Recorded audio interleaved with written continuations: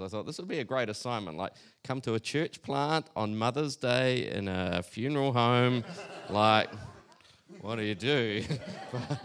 but it is good to be here. And just before we get into talking about some stuff, you can take this or leave it, but I really felt like there's something really significant happening around Napier. There's probably 150 years of wonderful Christian testimony. But 3 or 4 months ago, when I was asked to come here, and this is not just about what you guys are doing, but some other churches, I felt God say to me, Napier's found its voice. And there was total silence here, but there's some context to that around. I haven't really got time to go into it, but it's been interesting. I've just been recently in Denmark and Germany, and like in Denmark, going, man, there's a grace in the nation for innovation, and then like there's something in the church when you tap into God's given design and grace on you. And then I went to Germany. It's a bit more radical story, talking about talking about leadership lessons from the Second World War in Germany. It's like the run rule is don't mention the war when you go to Germany, but really felt to do that. And in this town, Flensburg, in north of Germany, and we're driving into the city, and the guys, sorry, people are there on Friday night, I'm not going to repeat too much, but they point at this house when we're driving in, and they go, oh, that's the house where the Nazis finally surrendered. It's like, great, I come to the final stronghold of Nazi Germany to talk about leadership lessons from the Second World War, but the leaders just started weeping, where they're like, all our lives we've been ashamed, we've been embarrassed of this. I was like, the devil can't create anything; he can just twist stuff. Like, you got to redeem this thing of strong leadership and strength and momentum. And they were all just weeping. And so that's the context of really trying to go, man, I think God's just doing something really exciting in Napier, and you guys are part of that, along with other churches and around the Hawke's Bay, of kind of finding again the voice of God and what God meant this place to represent in his kingdom. And I was telling my wife, sometimes I've come down and spoken at other churches around here, and often the sense like, oh man, I was telling her, man, like the food and hospitality is next level here. Like we're out somewhere last night with some friends, like, you know, the vegetables are growing out the back of the restaurant, and the food, and there's wine and stuff, and so there's a whole thing going on here that we just think it's an amazing place. And I just driving home last night, and I saw this picture of like a person raising a glass for a toast, and I thought, that's the spirit of Napier. That this and the grace on you guys is to articulate the voice of this place, which is an articulation of the celebration of bounty, of goodness, of harvest, of peace, and it's like that's the sound that you guys are part of with other churches around Napier, of recovering the sound of this place and making it famous as displaying some facet of the glory of God. Just as Auckland represents something, Wellington displays something else, you get to display something of a toast of celebration to bounty and harvest and joy and peace and celebration. And my sense is that's the kind of mantle on you guys. Is that all right, Pastor Sam? No, that's good. Okay. And as part... Oh. Okay. Right. Okay. You got a text from someone? Right. Okay. And part of that then, I think, for you guys is a sense of like prepare for harvest. In the image of, full grapes ready for harvest. God's a God of harvest. Prepare for harvest is a mindset. Yeah, God wants to do good things. God wants to bring bounty. God wants to see something wonderful happen here. And the peace, the pictures of the harvest in the Bible are pictures of joy, of rest, of celebration, the richness of wine and food and all that stuff. Have I nailed all your values? Yeah. Pay me afterwards? Okay. So cool. So part of that, I reckon, one of the things I've discovered is, we probably could go home now. That's like that. That's what I reckon. That's what I reckon you guys have started to tap into. Raise a toast to joy and life and celebration. Articulate the message of a kingdom as a kingdom of harvest and joy and peace and the richness of life and all that kind of stuff. But one of the things I wanted to talk about is the kind of sense of, that's great, these pictures of where God's going with us in our own lives, but I've found in my own life where the challenge of navigating from the beginning to the end is quite a challenge. And a lot of the time I've missed it. So I want to talk about this thing of our beginnings and the sense of a moment in God. Because I think my experience is this, that more often than not, I've missed the beginnings of something in God because it's been pretty underwhelming. At the start, we kind of like these pictures of harvest and bounty, and God's going to do amazing things. And so we wait for that to kind of fall out of heaven. But what I've learned is God doesn't work like that.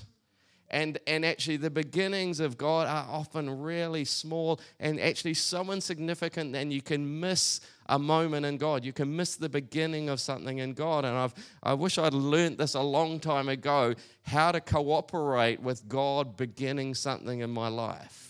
And I want to suggest to you that every one of you there's a moment where God dropped a dream, dropped a word, dropped a feeling, dropped a phrase.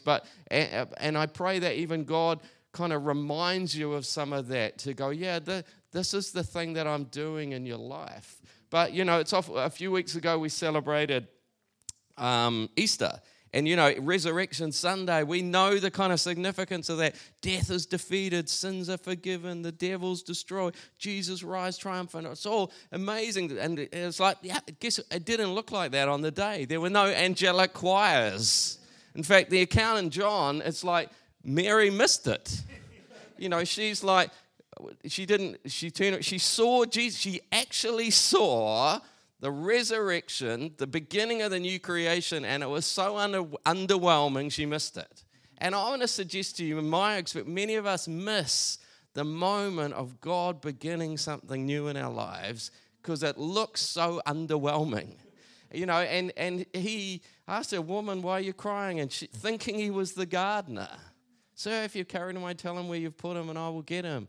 And then just one word, Mary. And suddenly she recognizes what's happening. And so often we're waiting for some big master plan out of heaven, but often it's one word. It's one phrase. All you need is one word from God. It's the beginning of something beautiful in your life. And after that, suddenly she gets all the download on all this obscure theology of what's going on. But then verse 18 runs off, I have seen the Lord. And she told them that he had said these things to her. So then she tells the disciples, listen, that one word, that was the birth of the church. The reason we are here today was of one word. Jesus just called her name, Mary. You just need one word. You need one moment with God, and it can change your life. Jesus taught that. I don't know why it took me so long to realize it. This is not a surprise. Jesus taught this very explicitly. This is how the kingdom of God. It's like a mustard seed. It starts really small, which a person took and planted in his field. Though it's the smallest, when it grows, it becomes the largest of garden plants, becomes a tree. And it's like, we can't, God's given me this vision, and we sit there waiting for the tree to appear, but he gives us a little mustard seed. He gives us a moment of a little seed. And I've realized that I need to learn how to kind of steward that. Another parable, the kingdom of heaven is like yeast. It's taken mixed through the whole flour. There's a timing, there's a process, but God's point of intervention is often quite small. And we underestimate its power and its significance. You just need one moment with God, and it can change everything. He talked about this more with the parable of the soils or the sower. The farmer, it's like, duh, get it. This is agricultural land. This is how harvest comes. You don't sow a fully developed vineyard. You don't sow a fully developed crop. You sow, in this image, it's one word. And it can look so insignificant, and some people can lose it straight away. It's like, oh, that was just the pizza last night, or that was just the cheese, or or that was silly, that was just hype, or that was just me. And it's like, no, that was one little seed of a word from God. And other people comes for a while, grows, but when persecution comes, they fall away. It's like, oh, I shouldn't have got my hopes up. It was too good to be true. I thought it was God, and it didn't really work out. It's like, no, that's part of the process. And other people, it grows a bit, but worries of this life, these things kind of choke it out. But then verse 20, others like seed sown on good soil, hear the word, accept it, and produce a crop, some 30, some 60, some 100 times. It's like God's a God of harvest. But it starts with a seed. Like you just need one seed. You and I, we just need one word from God. And amazing things could happen. Beautiful things could happen. Even Jesus was like this. When he's tempted, he's 40 days, 40 nights, hasn't been eating. He was hungry. Devil comes to him and turn the stones into bread. He's like this. It is written, man shall not live on bread alone. This, on every word that comes from the mouth of God. He's like, more than I need my lunch, I just need a word from God. Like more than I need my salary next week, I need a word from God. It's like we haven't come to church to do a religious ritual. We haven't even come to church to learn about God. We've come for a moment with God that we go away carrying. Like, I just need to carry some sense of something God put in my heart today. A word, a thought, a feeling, a phrase. Because everything changes from that. I was like, I just need one word from God. I was going to throw you a lot of scripture. In Genesis, this is how right back, it's always worked like this in the Bible. Right back, Genesis chapter 12 with Abraham. Go from your country, your people, your father's household to the land I'll show you. And then this is the kind of the essence of it. It's a bit long. It's actually just 2 sentences. And if you read it, it's not very specific. Like, Abraham, I want you to leave everything for what? Well, I'm kind of going to bless you, and it's going to be real great, and it's going to be so good. Actually, it's eventually going to reach everyone. Like, do you want to give me a bit more detail, God? It's like, no, step out on that. Like, 2 sentences. It's going to be amazing. And the interesting thing now, is Abraham did it, and today Jews, Christians, and Muslims all trace their spiritual whakapapa, their spiritual lineage back to Abraham as the father of faith. It's currently 55% of the world's population, 3.78 billion people, out of one moment of 2 sentences of really not a lot of detail. Like, I'm going to bless you, Abraham, and we're going to do something great. Okay, let's do this.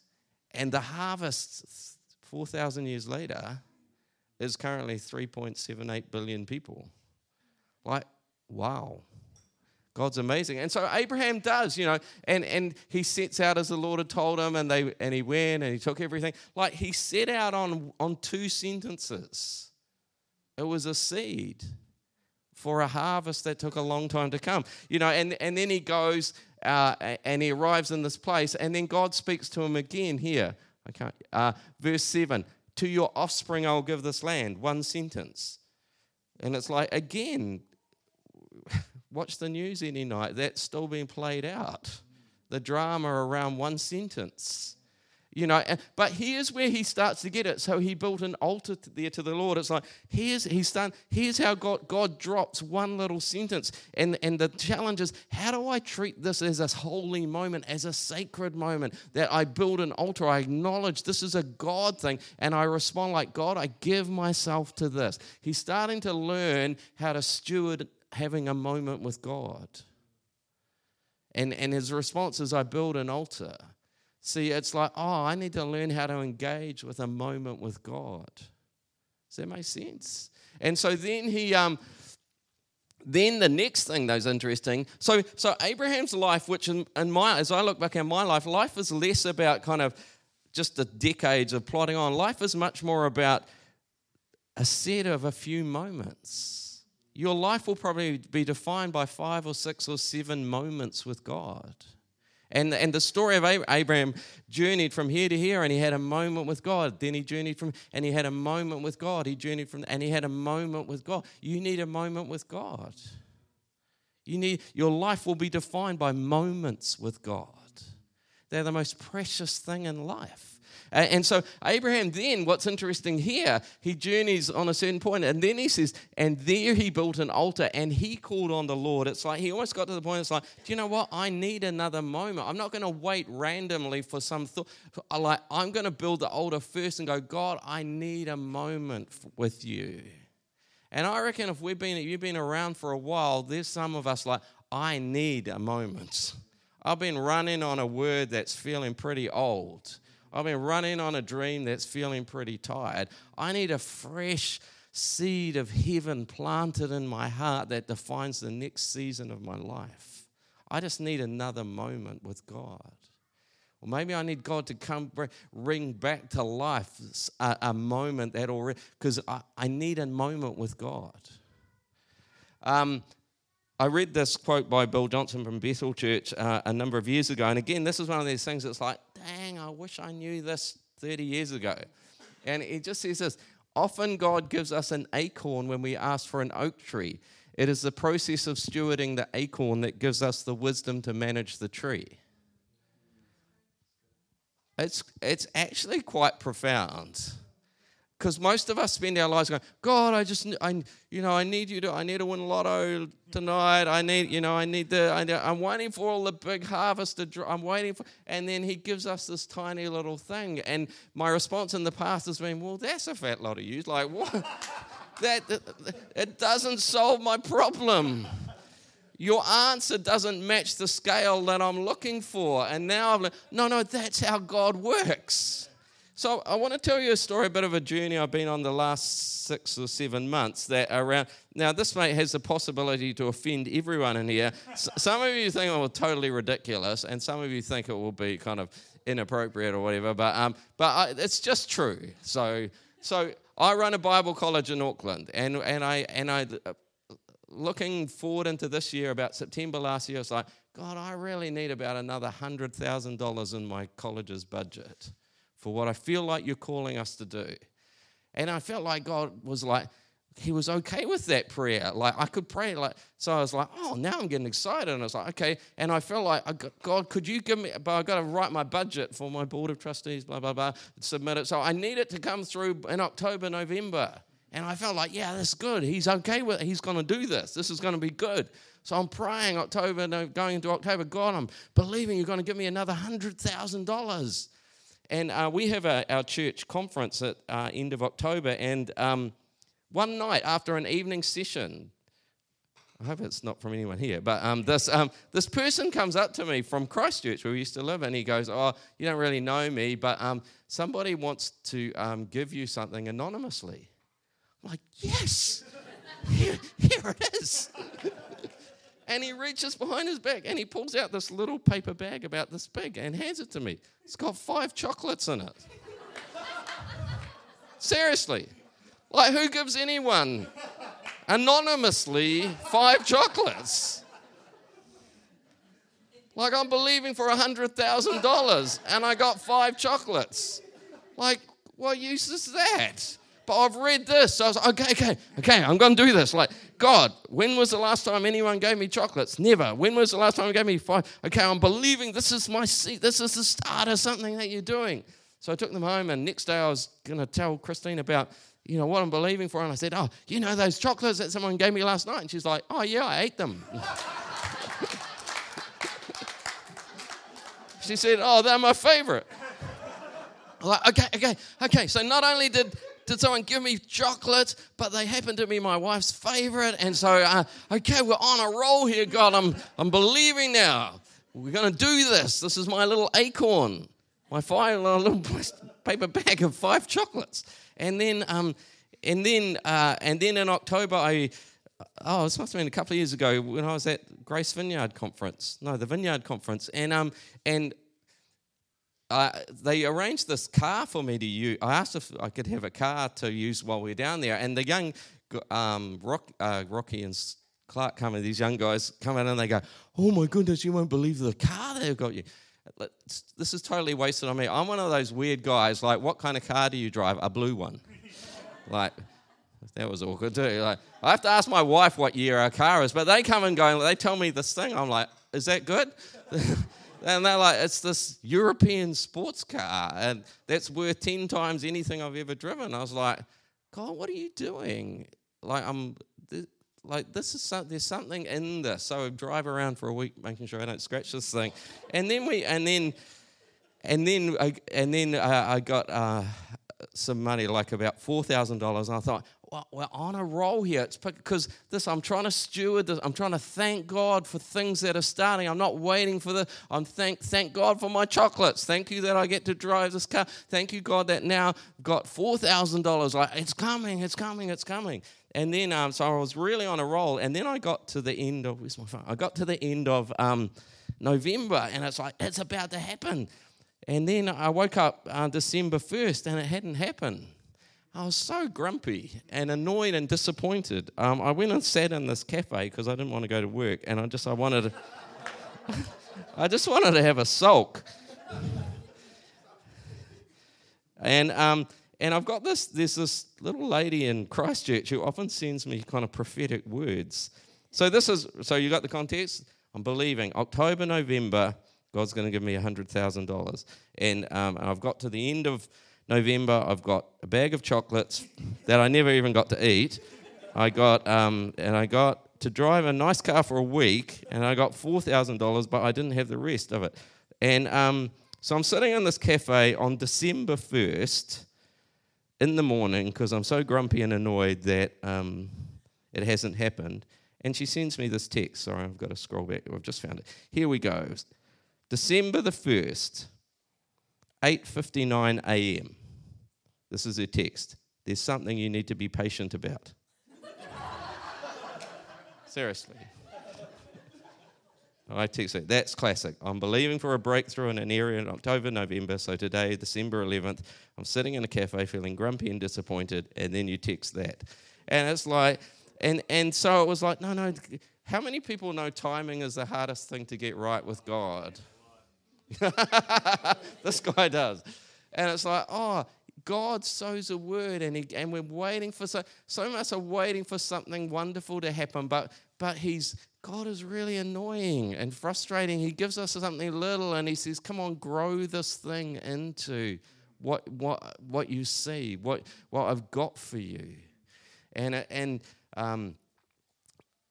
interesting, the last working day of December, the Tertiary Education Commission rang us and said, we're going to give you another $38,000 funding for next year. Well, yeah, I thought that was impressive. That doesn't happen every day. That never happens. They usually dial it back. So again, by December, I didn't. So I had my bag of 5 chocolates that my wife ate. I got to drive a car for a nice week. I got 4,000, then I got 38,000. So we still haven't got there, but I'm still working this thing. I'm believing that God is growing this college that I'm trying to leave, and I'm believing that I'm called to steward a miracle coming into being. And it's the same for you. I wonder what the word of God is. But so often it's like, it didn't happen. I must have got it wrong, or God let me down. It's like, no, it's actually a process, and it's a battle, and it's a fight. If you think that was a really stupid story, let me show you it's actually biblical. This is what they did in the Old Testament. They had a harvest offering. You need to prepare for harvest, but harvest didn't come. Do you know what they had to do? They had the first thing, the first fruits. The priest had to grab a sheath and go, thank you for my harvest. That's me with my little paper. Thank you for my harvest. Come on, you need to learn to give thanks at the first sign that his harvest is coming. I'm praying for restoration. For once, my daughter, I'm making this up, for some situations, praying for family. I'm believing for my kids to come back to faith. Finally, a daughter texts and just says something nice. Or you're believing for something and you get, I was talking to someone else, they were believing and someone said, we're going to give you a pay rise, and it was ended up being $1 a week or something, $1 a day or something. It's like, but it's starting, God. It's like the priest, it's starting. It's starting. And then the second one, then they had to bake 2 loaves of bread. It's like, oh, now there's some weight to this thing. No, I'm not there yet, but it's actually, in this room, it feels like there's a bit of weight to this dream already. It's starting. Thank you, God. My dream is starting. Thank you, God. The harvest is starting. And then finally, right at the end, they got to celebrate the whole harvest. But the point is, you can't wait to that point, because otherwise you'll never see anything grow in your life. We're like, oh, it didn't really happen. I need to finish in a minute. I just want to show. This is a prophet understood this. Elijah. There'd been a drought for 3 years. Elijah's like, now I'm going to break the drought. So go and eat and drink. There's a sound of heavy rain. Well, there isn't actually. So he goes and prays 7 times. And if you know the story, finally the servants, a cloud as small as a man's hand. Like, I've just declared a national drought is going to break. What use is a cloud this size? Same principle, right? But because he's a prophet, he's like, it's starting. It's starting. It's starting. You need to learn to rejoice and celebrate. And it's starting. My miracle is starting. My harvest is starting. And so that's when he's like, go and tell him quick before the rain stops you. I need to finish, but a couple of this is how God works in Exodus with the promised land. He's like, I'm going to send the hornet ahead of you to drive out these nations. I'm going to sovereignly give you this land. But then he says this, but I'm not going to drive them out in a single year, because the land would become desolate and the wild animals too numerous. This, little by little I will drive them out before you. This, until you have increased enough to take possession of the land. See, we want God to change our circumstance. He's like, I can easily change your circumstance. I'm growing you to become the person that could take possession of this. Just to finish, there was another weird thing around this car thing with God. Then we were down in Christchurch over summer, and again, someone lent us a car, and again, it was this European sports car. I was like, what are you doing, God? And again, I hope it's not offensive, but for me, so I grew up my dad in and out of prison, worst state housing street, solo mum, snotty-nosed brats, dad in and out of prison and then gone. I have memories of hiding with my mum in the kitchen away from debt collectors banging on the door. The obstacle to me seeing God bless my college was not the Tertiary Education Commission. It was something in here and in here that said, could you grow to become the kind of person who could lead a college at a bigger scale and with a bigger budget than you've ever done? That's what the cars were about. See, the obstacle to your harvest is not out there. The devil's defeated. Don't be silly about stupid nonsense out there. The only obstacle is in here and in here. For your word, for your moment with God. Can I get maybe Chris on the... We're going to leave it there, but... I love this statement by Bill Johnson. Often God gives us an acorn when we ask for an oak tree. It's the process of stewarding the acorn that God gives us wisdom to manage the tree.